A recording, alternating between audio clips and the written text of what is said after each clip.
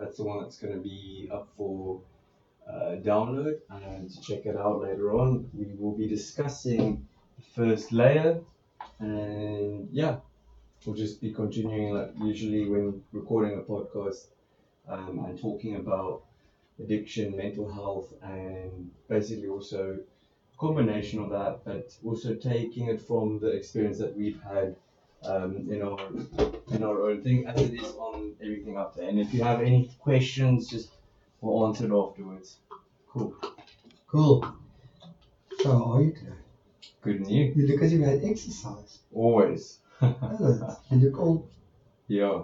fresh and flustered. But you were exercising this morning when I spoke to you. So did you exercise again this afternoon? Well, I enjoy regular exercise, but it's I've been doing like a fast, like a cleanse. Okay. Well, it's just for physical and for mental reasons. Yeah, it's pretty Cool. Yeah, man. Well, you're looking more healthy. Well done. Thank you, man. So understanding you're coming off of like a horrible cold on. Yeah. So Oh my cold, God. yeah. 1 week in bed. I don't think I've ever spent 5 days in bed. Oh wow. Yeah. This was hectic. But it was quite interesting to know that I need to practice self-care. Not the And that was quite nice. Okay. Yeah. So Emil, Yeah, that's today we're going to important. discuss step 1. Awesome. Yeah, but it's also coming to the point I think where the denial and what gets you to the point of knowing that you have a problem. That is the thing. Is like it's not always easy to pick it up, especially because that's normally what you do. You become so I think caught up in your own subconscious when it in terms of how would I say once you get so caught up in your own routine, it's so difficult to change it. And I mean, you could say your past, your parents or grandparents, these things get Passed down by generation. And it seems normal, but then at the end of the day, I guess you have to realize, well, for me, it was a car accident where I almost lost my life, almost put somebody else's life in danger, almost got into jail with 2 policemen on the scene. And as it happened, I was able to luckily walk away and end up in bed at home the next day. And then is when I realized this is enough. But countless. I mean, it was like 4 times in hospital. Oh my word. Yeah, 5 or whatever. Before that, it was just I was quite a wreck. But I never knew anything of this. I thought this is Emil. This is how life is. This how is things happen. yeah. I was never conscious. Like, and that's the cool part now. Is like I'm 27 and out of the 2-3 years that I've been in my sobriety, 2 years plus, this has been the happiest I've been, and it's due to a 12-step program, like this book you've written, and this is basically something that provides, due to the reason of the program that we both work, and you've done it to make it easy for people that want to start out and want like a little bit of a different version of it, which I think is great. Especially if people don't know if they've got a problem. Exactly. That's what's called the first layer. So that somebody can, because the analogy we use is that as we go through life and as we work on ourselves, we kind of peel layers of the onion. Yes. And the essence is that we try to get to the core of who we really are.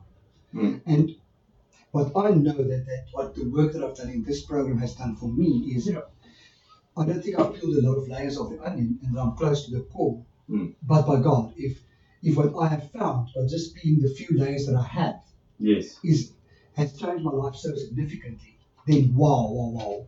Awesome. I cannot wait to see what else is hiding there. Oh. So I think this is a very practical start to it. Like I mean, it's for me, I never knew my first meeting I sat in the fellowship. It was like, what's going on here? And it was because I was in a treatment center, obviously, where I came to the point where it's like, I cannot continue like this. Life is not worth worth. This is not my life's going nowhere. You know, I want to start a business. I have dreams. You know, I want to start this tour business. I want to pursue an acting career. I want to, you know, do stand-up comedy. Like, I've got all these things.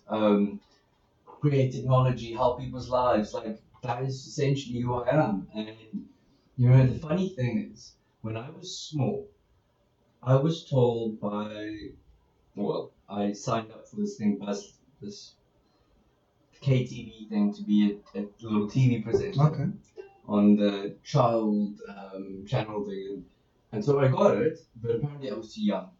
So, yeah, which was cool. But I got it, my mom was like, no, you're too young. And which was quite cool, because that means that's something that I always wanted to do.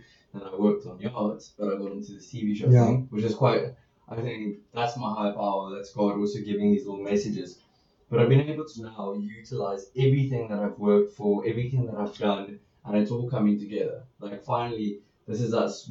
We're doing some help. We've gone through it. We want to show people how we can help by just talking about it and going through essentially your first step at this moment. Which can I read? Yeah, go for it.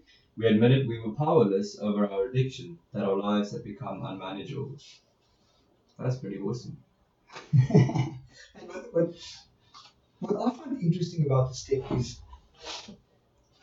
the word powerlessness, number one. Well, as we all know, we always say the step starts with the word we. Yes. For a reason, because so often it doesn't matter what is wrong with us, whether we're depressed, whether we have ADHD, whether we've got PTSD, whatever it is, whether that we think we're alone. Yes. That we are suffering and we feel really, really nobody will understand if I talk to them about this.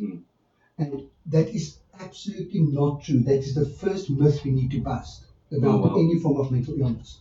There is always somebody else as well. And for most of those things, if you go onto Twitter, there are such amazing support groups for people who suffer from depression and anxiety. Let's even talk about addiction. Yeah. And I think people in addiction are so lucky. But what a weird statement to make. But we are really lucky because we have such amazing support groups. You know, it doesn't matter what you're addicted to, there is some form of anonymous fellowship that you can attend. That can help. For that, yeah. And the thing is, though, that also there's a stigma that there's something wrong with you. But I believe, this is my opinion, it's a mental health is something you can train. Like exercising, you can train your body to be healthy. You can train your mind to be healthy. Yes. And it's something that, in my opinion, that we need to install in our schools. We need to install it everywhere. Instead of building prisons, we should be building mental health institutions.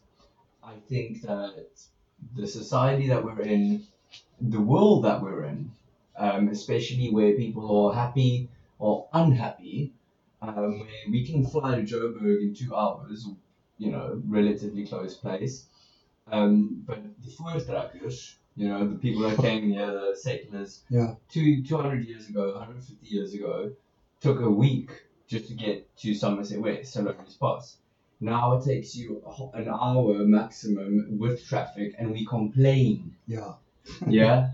Yeah. And that is the thing. We are so conditioned to be ungrateful. Yes. And what this program has taught me, and a program, 12-step program in general, is an attitude of gratitude. Yes. And the thing is that actually by talking about it, by saying upfront to people who I am, what I am, putting a boundary down, going forward,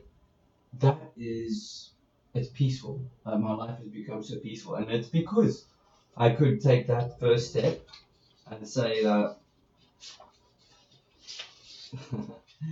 and I could say that I am powerless over my addiction. No, that's it. It could be food, it could be sex, it could be money, it could be love. There's so many things today. Porn, for people that are addicted to porn. Like this has now gotten me to the point where I'm so balanced. It's that first step.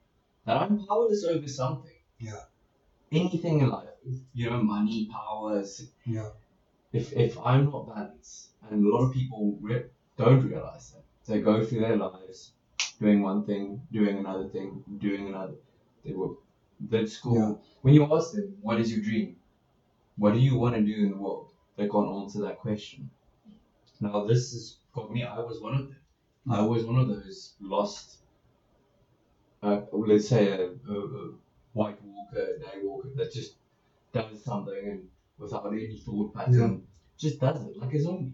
I never had goals in my life because I always believed that I wasn't going to live long. Yes. And two is that life is so unpredictable. So why would I set a goal if a lot of things are going to happen that's going to derail it?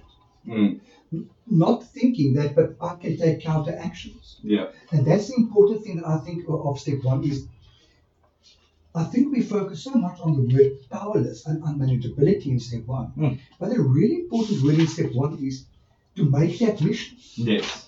And the admission is a bit of a bullseye. Oh, yes. Once we admit, we need to take responsibility.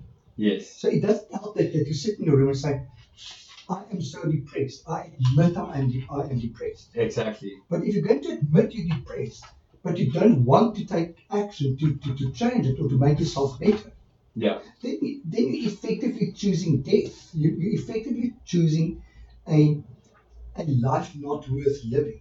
Exactly. Once you admit there's responsibility attached to it, do something about it. And there's always something we can do about it. Doesn't matter what it is that you're suffering from. Yeah, that's amazing. And the really nice thing about the 12-step program is that we don't have to make the admission, and not know what to do. No. All we do is we do the rest of the program. Yes. The program is designed in such a way, once you admit, you do the questions in step one, and then you move over to step two. Yeah. And the program takes you step by step by step by step. It's like a lifelong. It's like the best thing about it. It's so simple. Yeah. It's like every day, 2 questions a day, and more with your book. It's even easier. Yeah. It's so easy to me. For me, it grounds me. It humbles me. It gives me the gratitude that is necessary if I'm grouchy, grumpy. Absolutely. And if I'm being a little bitch, it really takes that away. Yeah. And it completely just puts me at, look at where you were. Wow. Yeah? Yeah, look at where you were and look at where you are today. There's times when I'm like, oh, I don't know. No. That's like I'm not recovered. I need to work on myself. I need to work on my mental health. That's not something people prioritize. People will prioritize their fitness. They'll think that will make them happy. But happiness starts with your mind and your heart. Okay, it's an inside process. Yes. What we ever repeat. And it's got the possibility to then affect everything else. Yeah. It's got to come from, if it comes from here. Yeah. Everything as a result, financial, it's a bonus. Totally. Yeah. Like an abundant life, it's a bonus. But you can even be happy without all of that, and that is proven by this program. That's why you see people that lived on the streets, they keep it, and they somehow lift themselves out of that. Quick question: when you heard powerless, I mean, none of us are brought up with the concept that powerlessness is okay. Yeah. We are taught with every fiber in our beings that we need to take control, we need to have the power, we need to drive and all those type of things. And suddenly yet we do this program that really is going to help us. And the program says, admit you're powerless. You think, no. It goes against every single fiber in our body. Exactly. And yet it is so important to make that admission. And I like the saying that because this admission of powerlessness is effectively surrender. Sorry about that. We surrender to the problem we've got. But one step further, we don't just surrender to the problem. No. We surrender to the solution that is contained in exactly. So we surrender to the problem, and that is kind of powerless. Yes. But to surrender to the solution is to take your power back. Oh yes. And that's the fundamental thing about this program is we don't consider and say, oh my God, I'm powerless, my life is over. No. Because I'm powerless, I now can take the power back. I can take my power back, and that's what I believe I've done. Yes. I'm no longer a victim. Exactly. I'm a victor. Yes. That's it. Absolutely. That's amazing. And I mean, it's here, like, you read it out here, like, about your family. Go back as far and include your whole extended family identity. Scenarios like my grandfather was an alcoholic, my grandmother was addicted to headache pills, or my mother was an overeater. Be conscious of a trend or trends that may evolve. That is amazing, because I can go back into my family tree and see there were definitely a lot of scenarios there. There was definitely grandparents. Oh my goodness, my dad's dad died when he was 13. Yeah. So there's things that have happened. Unfortunate things, but these. But it's also like, even like now, if you go to people and they want to get a reaction out of you, they'll see you eating fast because you haven't ate for like however long, and you just want to fucking eat fast. Yeah. Sometimes you just want to. Who cares? Yeah. And they're like, you're an emotional eater. Yeah, they'll say that. So they almost curse you, and you'd be like, oh fuck, I'm an emotional eater. And then when you're emotional, you start fucking eating. Now the best thing is to actually just be like conscious of that this person is just trying to get a reaction. And that is why writing these things out and stipulating that is, you can actually learn to see, oh, these things were given to me. I don't have to take that baggage on. And that's what's beautiful with us. And that question is specifically there for that reason, to see that we invariably are products of our environment. And our environment normally consists out of our families as a well, they call it your family of origin. Correct. So what's your origin? My father was an alcoholic, or not just that, my father might have been depressed. My father might have been constantly anxious. But in a lot of people, those things were never diagnosed. But no. You can if you think back, how was my father? Did he smoke constantly? Yeah. Maybe when he was anxious, that's why I smoked that much. Did he drink a lot? Maybe he was depressed. That's why I drank a lot. So we don't just have to look at the addictive patterns. Yeah. There's a lot of underlying things involved there as well. And it's really nice to go and talk to family members and say, how was grandma? How was your mother? How was her mother? Those type of things.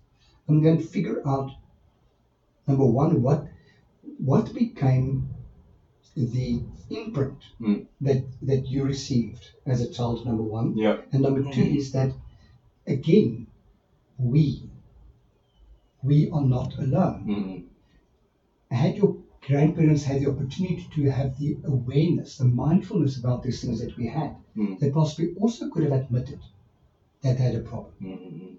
So we're a generation of vast opportunities. Exactly. Where I think one of the AA or the NA literature says that we're the generation of addicts who have a solution. And that's amazing. Before us, people did not have solutions. Exactly. They died from the addiction. That was the option. It was institutions. Jail institutions for death. That was it. And now there's a program. Yeah. There's literature. There's so many things that we can attain. You can look at countries like in Scandinavia, where their jails are like rehabs, and they do it to put people back into their society. So you get mass murder. So it's proven that you can change people's cognitive behavior. Yes. You can recondition that brain, that mental thinking. Now, if you can do that with a psychopath, well, I mean, you can't. Who knows? You can. I mean, somebody that kills somebody is probably a psychopath. Now, I can say with this family thing, I can go back to this and say, I've even heard like a great grandpa that, not on the alcohol and this, yes, that was there, but so I had a great grandpa that he left his family and he took the Bible to prophesize the word. He went into the desert in Africa, South Africa, when it was just like wilderness, and he went to prophesize the word and left his family. So you get these stories as well. That beer might be well, but everything is there's something wrong. So the whole thing is this: there's so many things. Maybe you had a good, calm family. somehow you went into something else happened in your life, which was not your doing, and you picked something up. But you weren't able to turn that around. Now you are. This is it. This is where you are, and it's. I mean, your second question: has your addiction affected your life and the lives of those around you? Oof. That's something. Yeah. That's ask people. I would say, ask the people around you. Question if they obviously don't. If they're going to be honest and tell you, look, I think you do have a problem. Maybe you should do this, or if they're going to tell you, or they're going to be too supportive at times, and saying, "No, you're fine," But if that's the person that you're doing the so-called committed addiction with, that's obviously going to suit them. So I've also had friends like that. You just party with, and you're just around to basically be an addict, to not love yourself. And this is a form of loving yourself. Yeah. I think it's the ultimate form. Just read that question again. Something came up that popped into my head and popped out. How has your addiction affected your life and the lives of those around you? Well, I was thinking about an interesting situation where what we see often is that parents lived unfulfilling lives for whatever reason, and they start wanting to live their lives vicariously through their children. Yeah. And we experience the pressure that's being put onto us, and that makes us anxious, and that makes us depressed, and that makes us want to escape the reality that we have. So our behavior becomes a product of the stress that we experience. And it's important for us to have a look at how our behavior is influencing other people and take responsibility for that. And it often happens that we need to put up boundaries. Yes. For instance, with our parents, a lot of people with mental health issues have to say kind of, this type of interaction with you is unsafe for me. I can't have this because when that happens, this is how I feel, and then that's when I want to slit my wrists. Yeah. Or that's when I want to overeat. Yeah, it's But ultimately, we hurt ourselves the most. Yeah. And I mean, for me, I was quite resentful, and I wanted to do vengeance, and I wanted to hurt the people that hurt me. So that was my thing. But it came later in my life. I didn't know how to do that. I was never taught or allowed to be angry. So even when I felt anger, I didn't know it was anger. Yeah. I internalized all that anger. So the one that got hurt, or that I wanted to hurt, was me. Yeah. Because I thought I was the problem. It took me a while though I bottled it up, and it came later. I was very much like a duck. Yeah. Sit through fights, sit through abuse, just watch it. But what can you do? Like, it's sort of the only thing you can do. So it was like I was stunned. I was mentally stunned to go through school being present. I was always, what's going to happen? Did you have something like counselors at school that you could speak to? We had a psychologist, but it was very basic. It was it was quite funny, and the teacher would start crying if she had to say vagina. Like it was. And you have an all boys school, and everybody's like busy watching porn, like right there in the class when it's just coming out your phone, and they're like, and and everybody tries to push it. But it was also like, why are condoms there? And because it was awkward. The thing is, because the people that gave it were so awkward about it. Okay. It was like, and it was only about that. It wasn't about conducting a mental, being healthy, in a sense. But I think there's an opportunity for this now to be integrated. I don't know about yourself. I don't know if you would have been in school. That would have been amazing. All those that was just in this country. No, when I grew up, when I was at school, there was none of those approaches. Most schools now have psychologists, counselors, whatever available. Those weren't there in my day, and that's what I wanted to get to, is that it doesn't matter how lonely you feel with what you're experiencing. Go and talk to somebody. No, If you don't have the guts to go and talk to the counsellor, ask your friend to go and talk to a counsellor on your behalf. But get the word out there that you're struggling. That's the most important. Yeah, it's I don't want to. It's mine. Will it be loud enough? Okay. Yeah, the whole thing is what I thought about that was, once you go to that point of Despair. yeah, where you realize life's not well, but also the people around you aren't enjoying you. But it's also okay to go and ask, like the schools that had, if you say like if it happens, it will be great. But it's people don't realize anger is an emotion. It's so melodramatic. It's over pushing yourself, and they're like, no, that's because I'm right. No, it's you're missing. You're mis-expressing your emotions. You're letting it. Anger is pain. Yes, and it's so you could rather be vulnerable and say, well, you're actually making me feel hurt, yes. or you're making me feel scared, or whatever the reason is. But to get angry is to cut off any ability to think. So that's one of the things. There's so many fights. There's so many things that happen.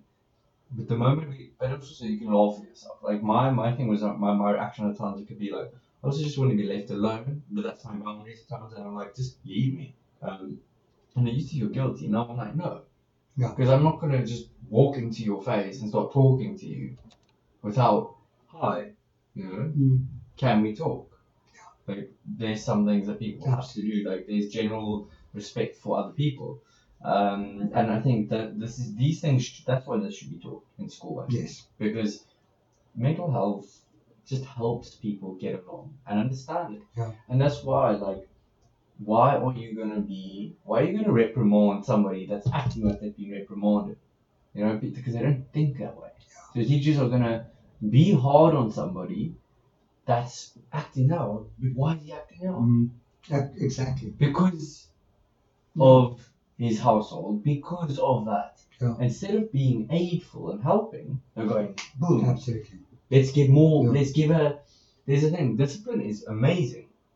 But if it's vengeful, vindictive, then it's not good for anybody. Yeah. It's not going to build anything up. If you go and you level with somebody and you say, what is really going on?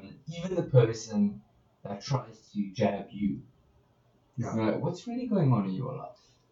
That's a way to turn that whole conversation around. If I said, if I was just, I fed you piece of whatever, dog food, let's keep it PG. And and then you're like, oh man, thanks.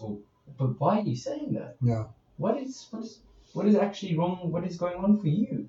And it's also normally people that ask you, in one reaction, they're like, are you okay? How are you doing? Like, okay, there's like a normal thing, like you meet somebody, like, how are you doing? Like, how's everything been? You're catching up. That's different. You get people that are like, are you okay? Are you okay? They normally are asking you to ask them, but are you okay? What I found really, really funny when I started attending these fellowships was, for the first time in my life, somebody would ask me how I am and expect an answer. How are you has become a rhetorical question. And for the first time in my life, asking for help and getting help in the 12-step fellowships. How are you? Stopped being a rhetorical question. And I remember I was in a meeting at some stage, and somebody walked towards when I walked past, and he said, hey, how are you? And I said, I'm fine, thank you. And he stopped and he said, hey, how are you? Yeah. And I realized that you people don't ask you how you are to be friendly. They ask you how you are because they need to know how you're doing. Yeah. Here it is important to know how are you doing. Yes. It was amazing. Yes, it's not how are you. Oh, business is well. I'm busy. It's so It's so like we can actually say honestly, I'm actually not doing too well. Exactly. I don't have to say I'm great. I'm fine. I'm like I don't have to be conditioned. I'm feeling really anxious because I had a bad business day. Those type of things. Yeah. I'm constipated. Yeah. Whatever that might be. Or I've got the flu, or I'm feeling a bit depressed. I don't know. I have no reason, and I'm feeling depressed. That's it. So, I mean, this is awesome. And I mean, I'm just gonna read quicker now. I think because we might you have other plans or you have other appointments. What are your 5 most positive character traits when you are not acting out on your addiction? Oh, that is That's such awesome. an important question, because when we're sick, mentally or physically, we can't look at the positive. We need to start rewiring our brain to focus on the gratitude, focus on the positive. If somebody told me 5 years ago that I would become a positive person, I would have laughed at them. Yeah. I was incapable of looking on the positive side of life. Yeah. My ex-husband used to say, kind of, when something happened, I would go, I would say, but look on the bright side. And my answer was always, there is no bright side. I was incapable of looking at the positive. My counselor as well. He always used to say, but Freddie, where's the gift? And my answer was always, there is no gift. I was incapable of looking at the positive, especially when it came to me. And that's why I asked that question there. Oh, wow. It doesn't matter how you are feeling. It doesn't matter what's going on in your life. Who are you really? The fact that you're feeling like crap, does that make you a crap person? No. It still makes you a loving, kind, intelligent, creative. There you go. And I'm this too shall loving, I'm pass. kind, I'm creative, Yes. I'm intelligent, and I am helpful. Yeah, exactly. There you go. 5 positive characteristics. Yes. But because you're feeling shit and think of yourself as crap, you don't want to see that. No. We need to force ourselves to look at the fact that we do have positive I'm strengths. getting that. This is like something that gives me goosebumps. This is something this is a game changer. And I mean, in the beginning, I struggled with that. Absolutely. And now I've got a list so long and it's continuing. And it's something that's really, also on that thing, a bad day, this too shall pass. Absolutely. Just another day, like life is that way. Good days, bad days. I don't get what I want. I didn't get that, offer. People make me wait. I have to accept it. Yeah. And patience is something I've learned. And because you lost your temper in the line at the bank, Whatever. doesn't make you a bad person. It makes you a good person who lost your temper. That's it. Just being human. Yeah. It's all like being human. We don't have anything. There's no such a thing as you can always. There's this. I think it's Denzel Washington that said, you can find in a good person you can find something bad, and in a bad person you can find something good. There's both of that, and that's the whole thing. Is it's just this is training to do better things and to be conscious about it. And even if you've done something, just let go of it. Let go for me, I'm a Christian, so I believe in God. So I'm like, let go and let God. I give it over and I pray, and I've seen like also my anxiety go away way more the more I pray, the more I'm in contact with my higher power, with God. Guilt and shame are the most useless emotion to feel. Yeah. They serve us in no way whatsoever. Nothing good comes from it. Yet we hang on to them as if our lives depend on it. Yeah. That's insane. It really helps to say, kind of, if you've done something wrong, to say, I'm a good person who did something wrong.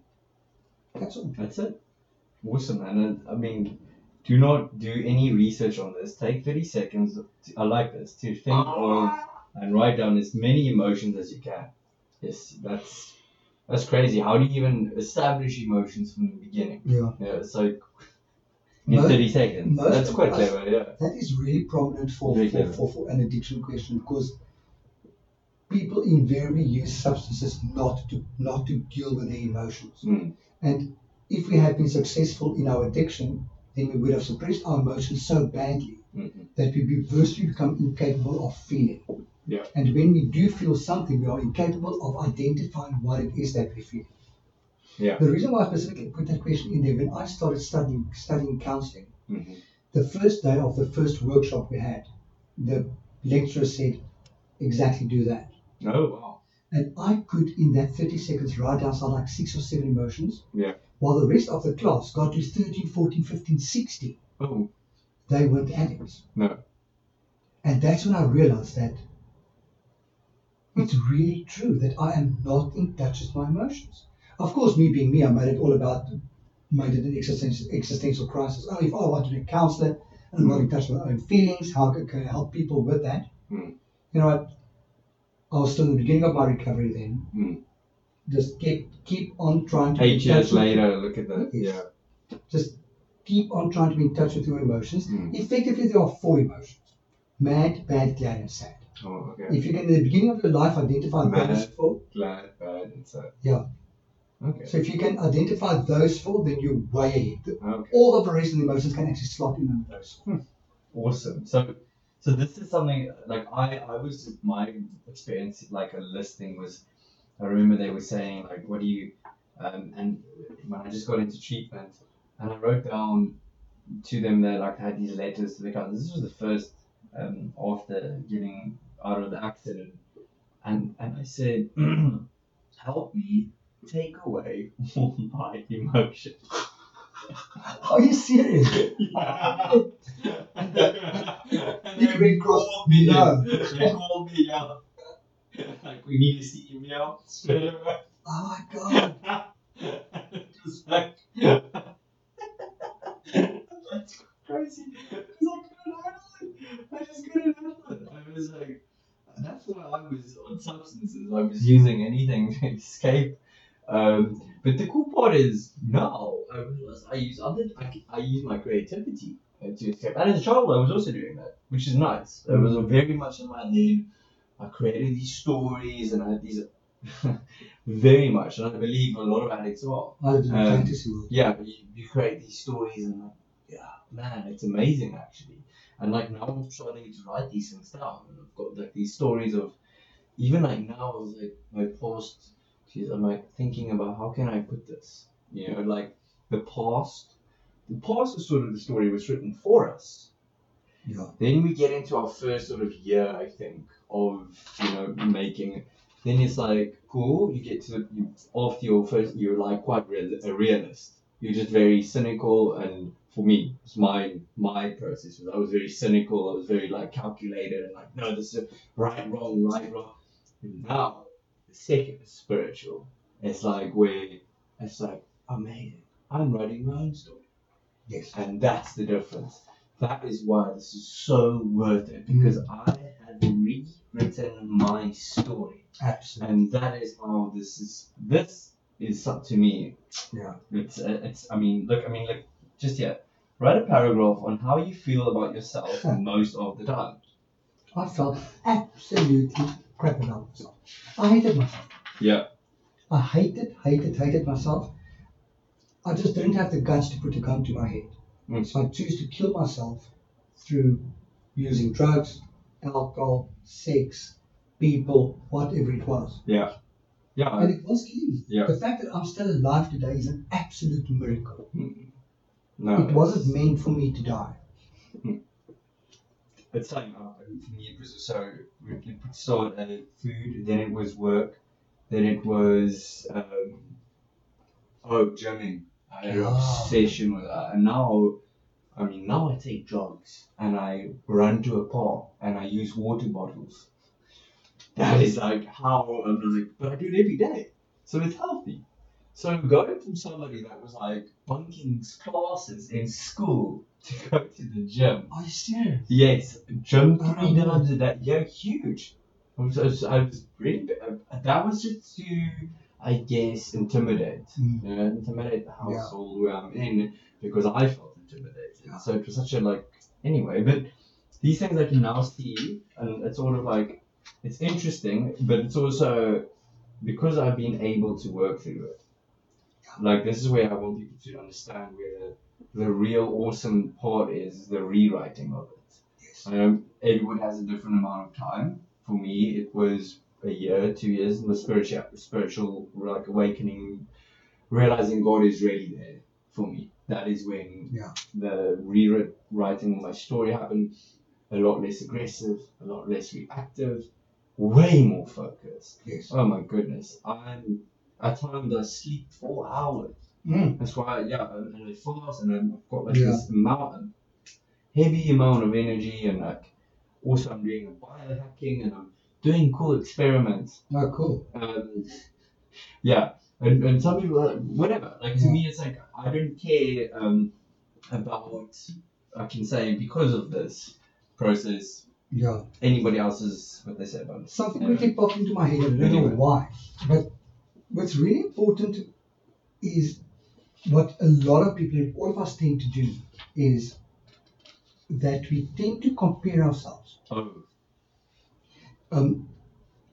I'm depressed or I'm anxious, but I know that the person down the road is more depressed and more anxious, so therefore my depression and anxiety is okay. That's nonsense. If whatever you're experiencing is a discomfort to you, then it's enough of a problem to address. Yes. And that's the first thing. So don't compare your mental health state with other people. No. If you're not happy with it, address it. Yes. And then if you go into a recovery program for whatever it is that you are working on, don't compare your progress with other people's. We are all uniquely individual. And your path is your path. That's all. I'm going to add on to this. This is something that's really, it's like that. It's simple in this way. Like, how do I know, or how do I think? Do I have a problem? Just even if I want to work on something small, if I'm unhappy right now, why am I unhappy? That is already enough. Already. Yes. That's already enough. Am I anxious? Am I resentful? Yeah. Am I angry at my family? Am I angry at my cousin, my grandson, my son? Anybody. Yeah. If I'm angry at somebody else, I have to look at myself. Yes. That's where it starts. And do I hate the family dog? Yes. As stupid as that is, no, we are naturally made for love. The minute we hate, that's an unnatural state. If you don't like a dog, I'm sorry, I don't like you. That's my rule. You're not a dog person. You're not a male person. I don't trust people who don't like animals. We have to question why. But then again, I'm not really a cat person, but I'm fine with cats. Address the fact that you've been bitten by a dog. But we are made to love. If we don't love, if we don't love, then yes. Yeah. No, it's and this is why it's I mean, I like the compact book. Yeah, you know, it's like we're already at the first day. I think we'll just do the day one, and I think we'll do day by day. Absolutely. Actually, it might be better, and we'll post it all up.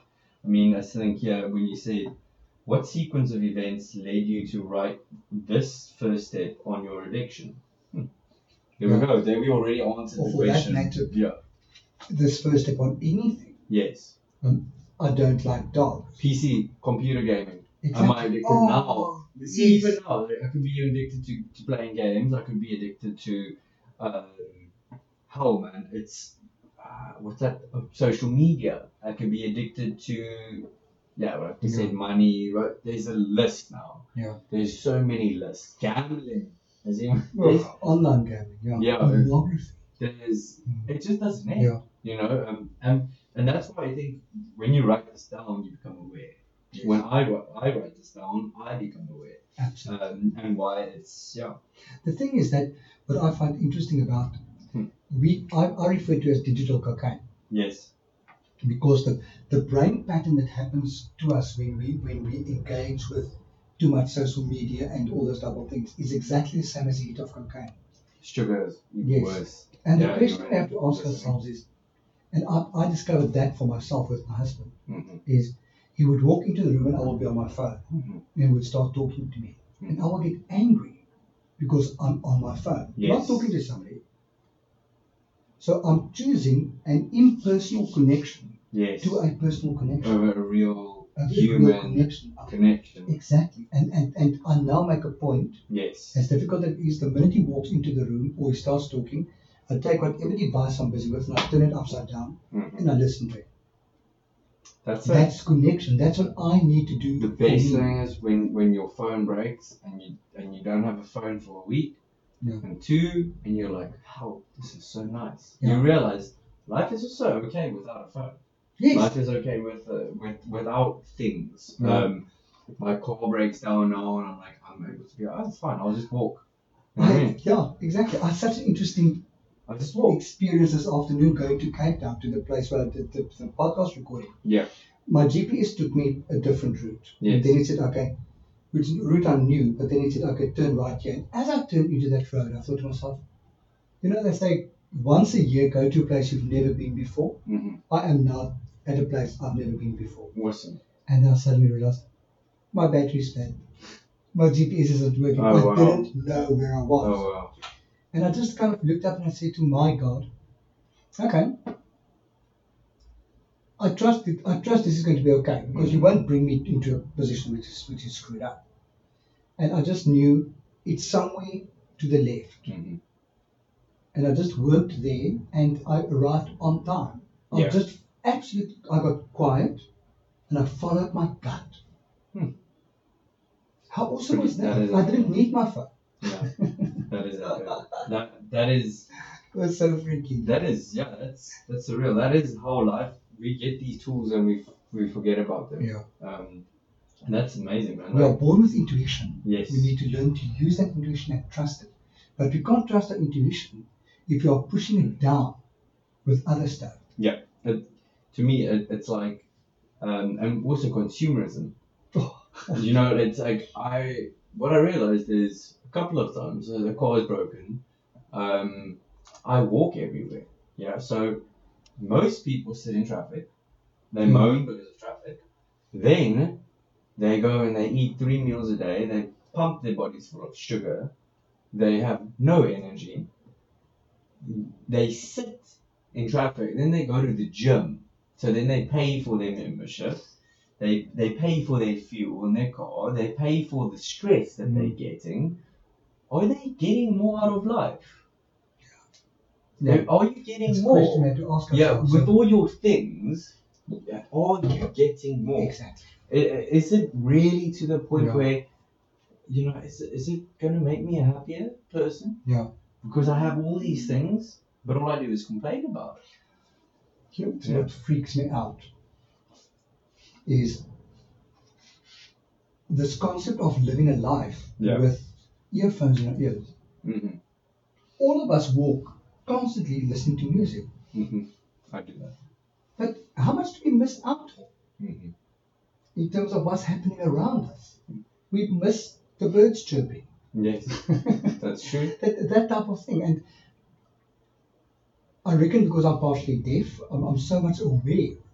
I can't just put earphones in because I need to have these things. Oh, wow. So I'm very aware of sound and what I miss out on if I can't hear it.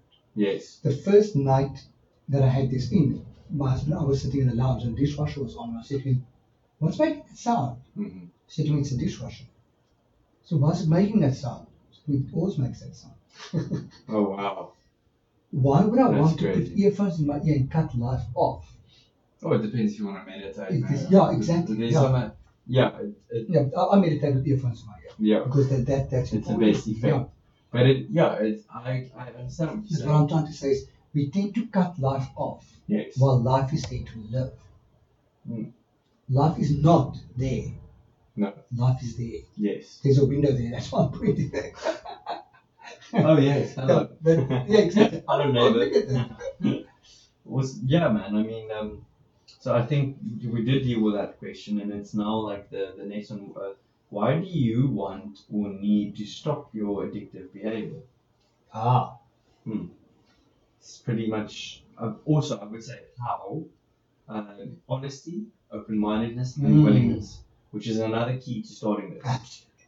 Just say to myself, do I want this in my life? Do I want to be an honest person? Do I want to be open-minded? And do I want to be willing? Yes. Motherfucker. Beautiful. How?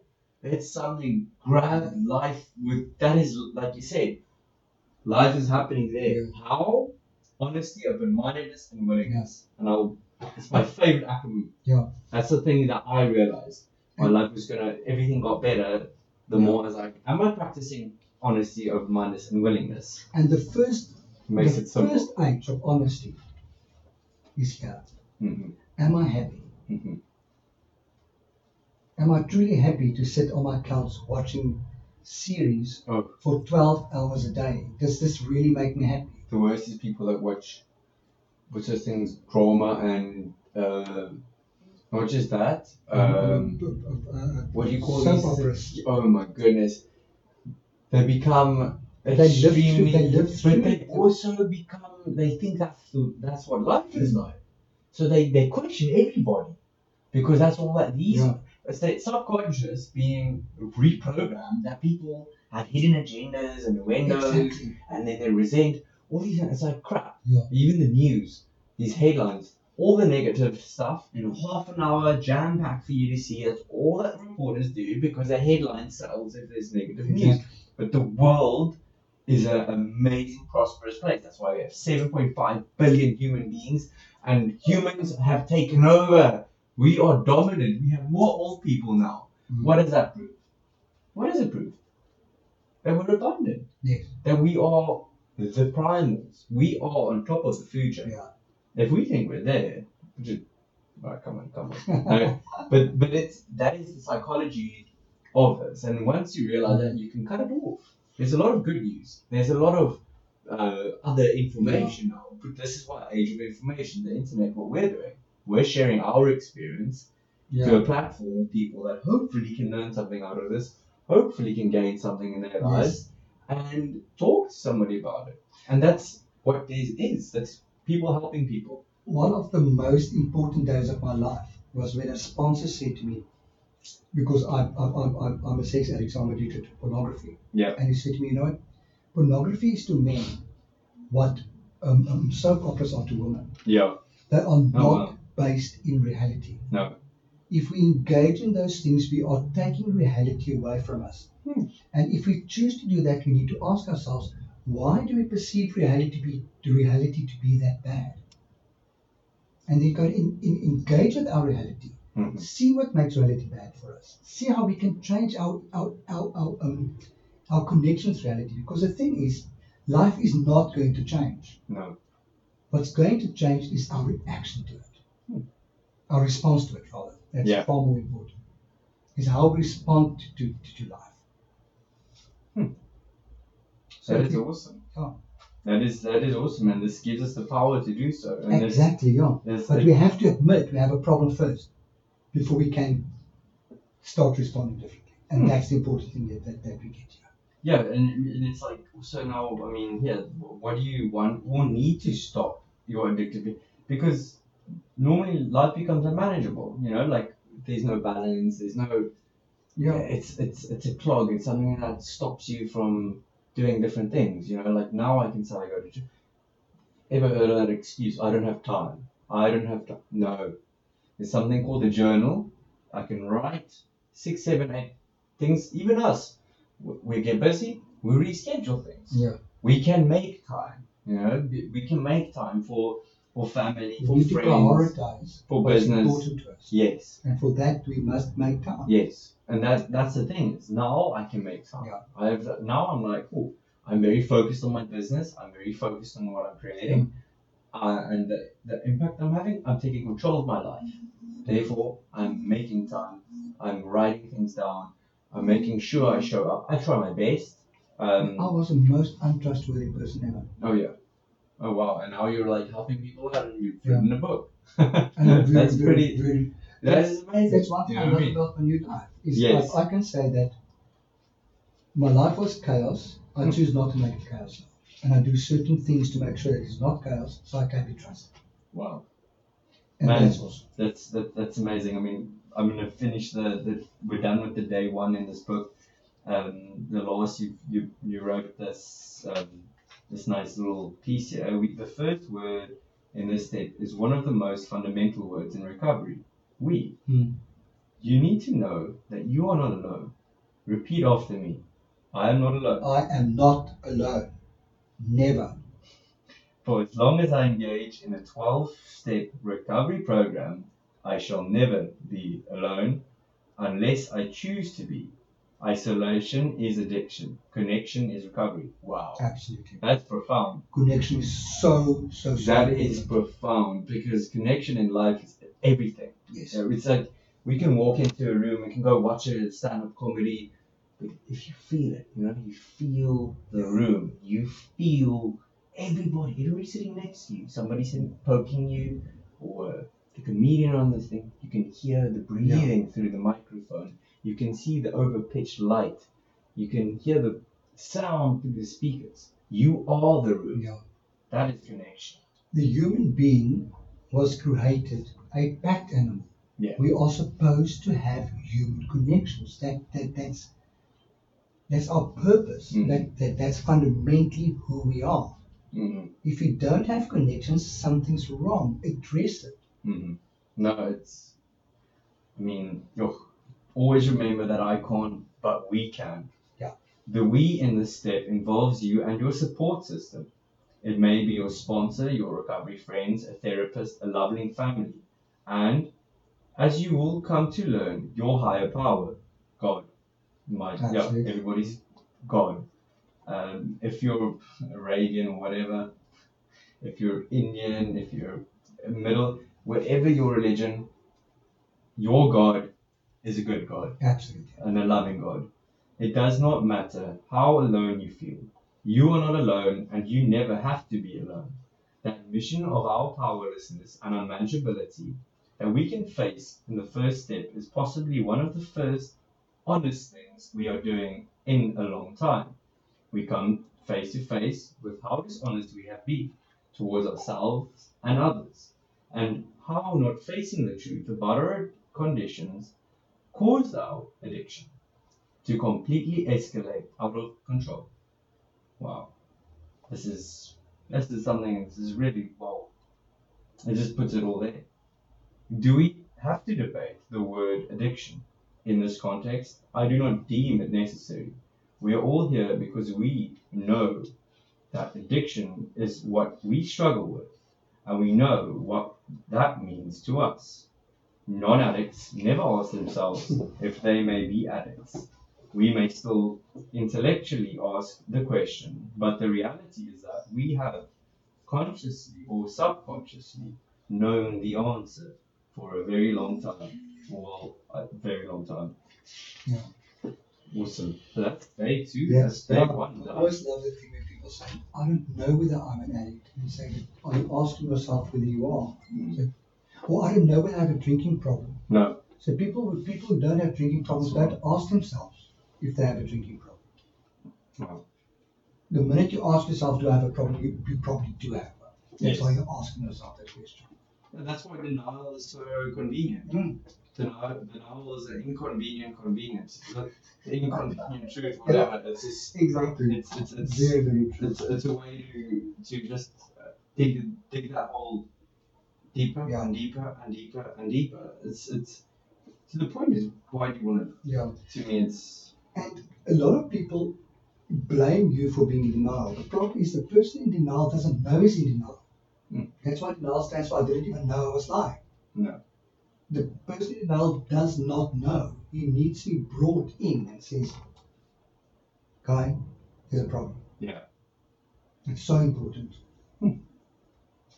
This is I think this is a good journey that we've started. Yes. I'm really happy how this has gone, and I think we've been able to help some people. I mean, let's hope so. Got a minute or 2 left, and then this is all in the first layer, the work through the 12 steps in 21 days by Freddie from Rensburg, African Travel Kid. We work together. We do mindful adventures, help people out. If you need to talk, if you want to comment, you can add it on below. We will definitely be able to follow up. And yeah, man.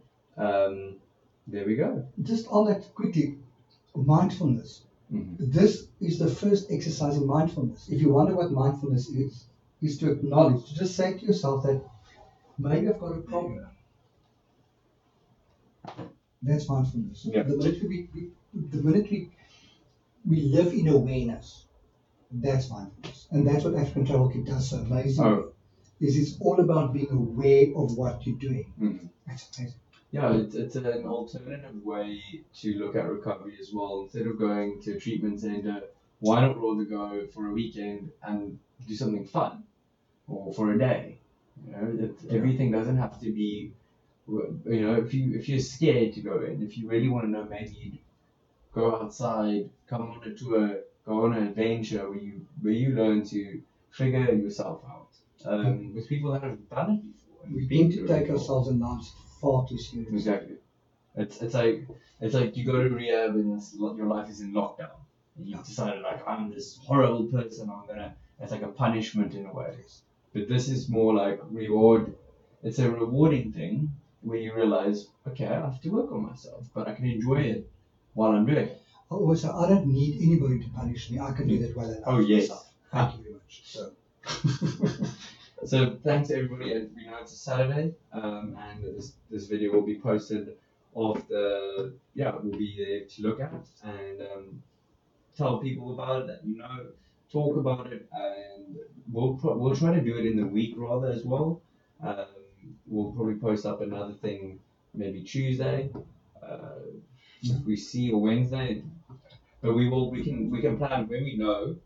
What we'll do is then we'll do like another setup. We're starting to become more and more organized and professional. And, it's a process, not perfection. Exactly. Progress. Yeah.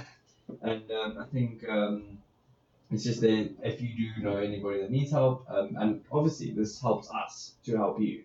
That's the whole thing. That's just being honest. For me, it helps me to be able to help others. With everything I do, I think about in work, in recovery, community-wise. The best thing I think is also just it gives me peace of mind to know that I can help somebody. It's as simple as that. So absolutely. I'm very selfish. Yes. Awesome. I really believe that your purpose in life is to help other people. Awesome. There we go. Cool. There we go. Thank you very much, Mister. Awesome, man. Cool. Ciao, guys. Cheers, everybody, and stay well. Yeah.